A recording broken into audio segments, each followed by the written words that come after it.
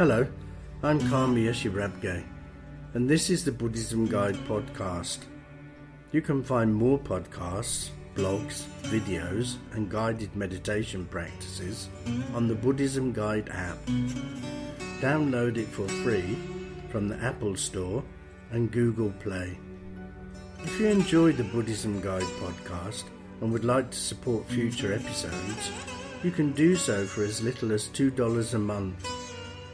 Visit patreon.com/Buddhism Guide for more information. That's patreon.com/Buddhism Guide.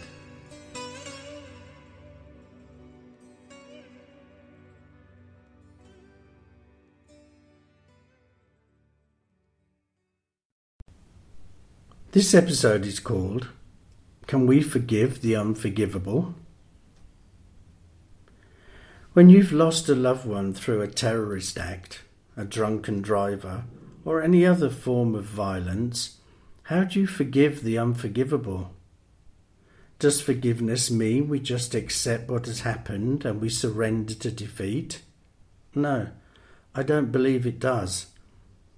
Forgiveness is not about helplessly accepting, giving up, surrendering to defeat, becoming weak, or avoiding justice.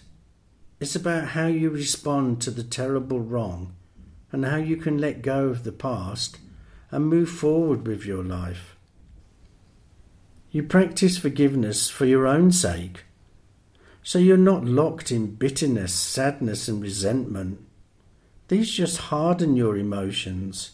They narrow your options in responding to life, cloud your judgment, and shift your attention from those who matter to you to those who you dislike. Why would you choose to live your life like this? You're just playing into the hands of the people who have harmed you. You spend all your waking hours consumed by hatred. This will eventually destroy you, both mentally and physically. It is extremely difficult to achieve forgiveness because our mind has been clouded by heartbreak and pain. Our natural response is to try and stop the pain, but we get consumed by destructive emotions such as anger, revenge, and hatred, which piles even more pain on. This stops us from healing and prevents us from moving forward. We fall into the eye for an eye mindset. Buddha stated, hatred does not cease by hatred, but only by love.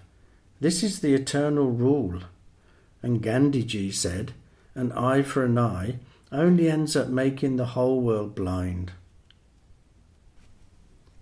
We've all seen in the news, or maybe you've been unfortunate enough to have first-hand experience of acts of terrorism, murder, rape, war and genocide. Acts that are just so barbaric it is difficult to think about forgiveness. Often these experiences not only shape our thinking, but also our way of acting towards certain groups of people. We find it hard to let the mental images go, and we're eaten up by hatred for the perpetrators. However, if we continue with such ways of thinking, we will never be free of the traumatic experience. So, if you want to be free, you must forgive. The alternative to forgiveness is walking around with rage in your heart because life has not been fair and just. But life isn't always going to be fair and just, and that is something we need to face up to. All experiences, good and bad, arise out of causes and conditions that are interdependent. Just as good things happen in life, so bad things happen too. Life is impersonal, and therefore not to be identified with in such a way that you are imprisoned by the actions of others, no matter how awful they may seem. When a life has been lost or great physical or mental damage done, there is no going back. There is only going forward. When you suffer a great loss, You're entitled to feelings of sadness and to ask for justice. But there is no entitlement for revenge and no right to hate. You may seek revenge and be filled with hate, but these are mind states that lack compassion and wisdom. Forgiveness is a way to loosen the grip of these destructive mind states. Forgiveness is inclusive. It includes forgiving yourself for being driven by revenge, forgiving those who cannot let go of their anger, and it even means forgiving those who committed misguided acts of violence against you and others. To replace hatred and loss with love and compassion is the most difficult practice imaginable, but it's not impossible. It takes courage and a willingness to see that both good and bad are different sides of the same coin, a coin called life. It is possible to cultivate forgiveness through meditation. So find somewhere quiet to sit, close your eyes, and bring your focus on your breath entering and leaving your body. Do this for a minute or two, then try this 3-part forgiveness practice. First, you ask forgiveness of all those you may have harmed through your actions of body, speech and mind. Second, you may then offer forgiveness for any harm others have caused you through their actions of body, speech and mind. And finally, you offer forgiveness to yourself for any harm you have done to yourself. Mentally recite these phrases as many times as you can. I ask forgiveness of all those I may have harmed through my actions of body, speech and mind. I offer forgiveness for any harm others have caused me through their actions of body, speech and mind. I offer forgiveness to myself for any harm I may have done to myself. Keep reciting these phrases.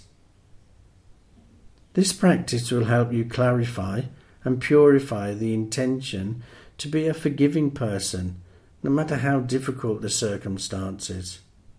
Remember, when you are carrying revenge and resentment around in your heart, you're hurting yourself.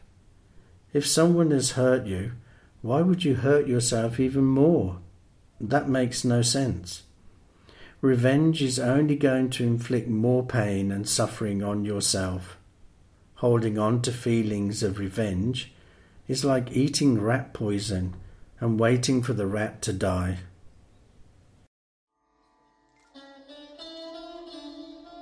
You can find more about this and similar subjects in my books, The Best Way to Catch a Snake, Life's Meandering Path, and Ripples in a Stream. They're all available now on Amazon and Kindle.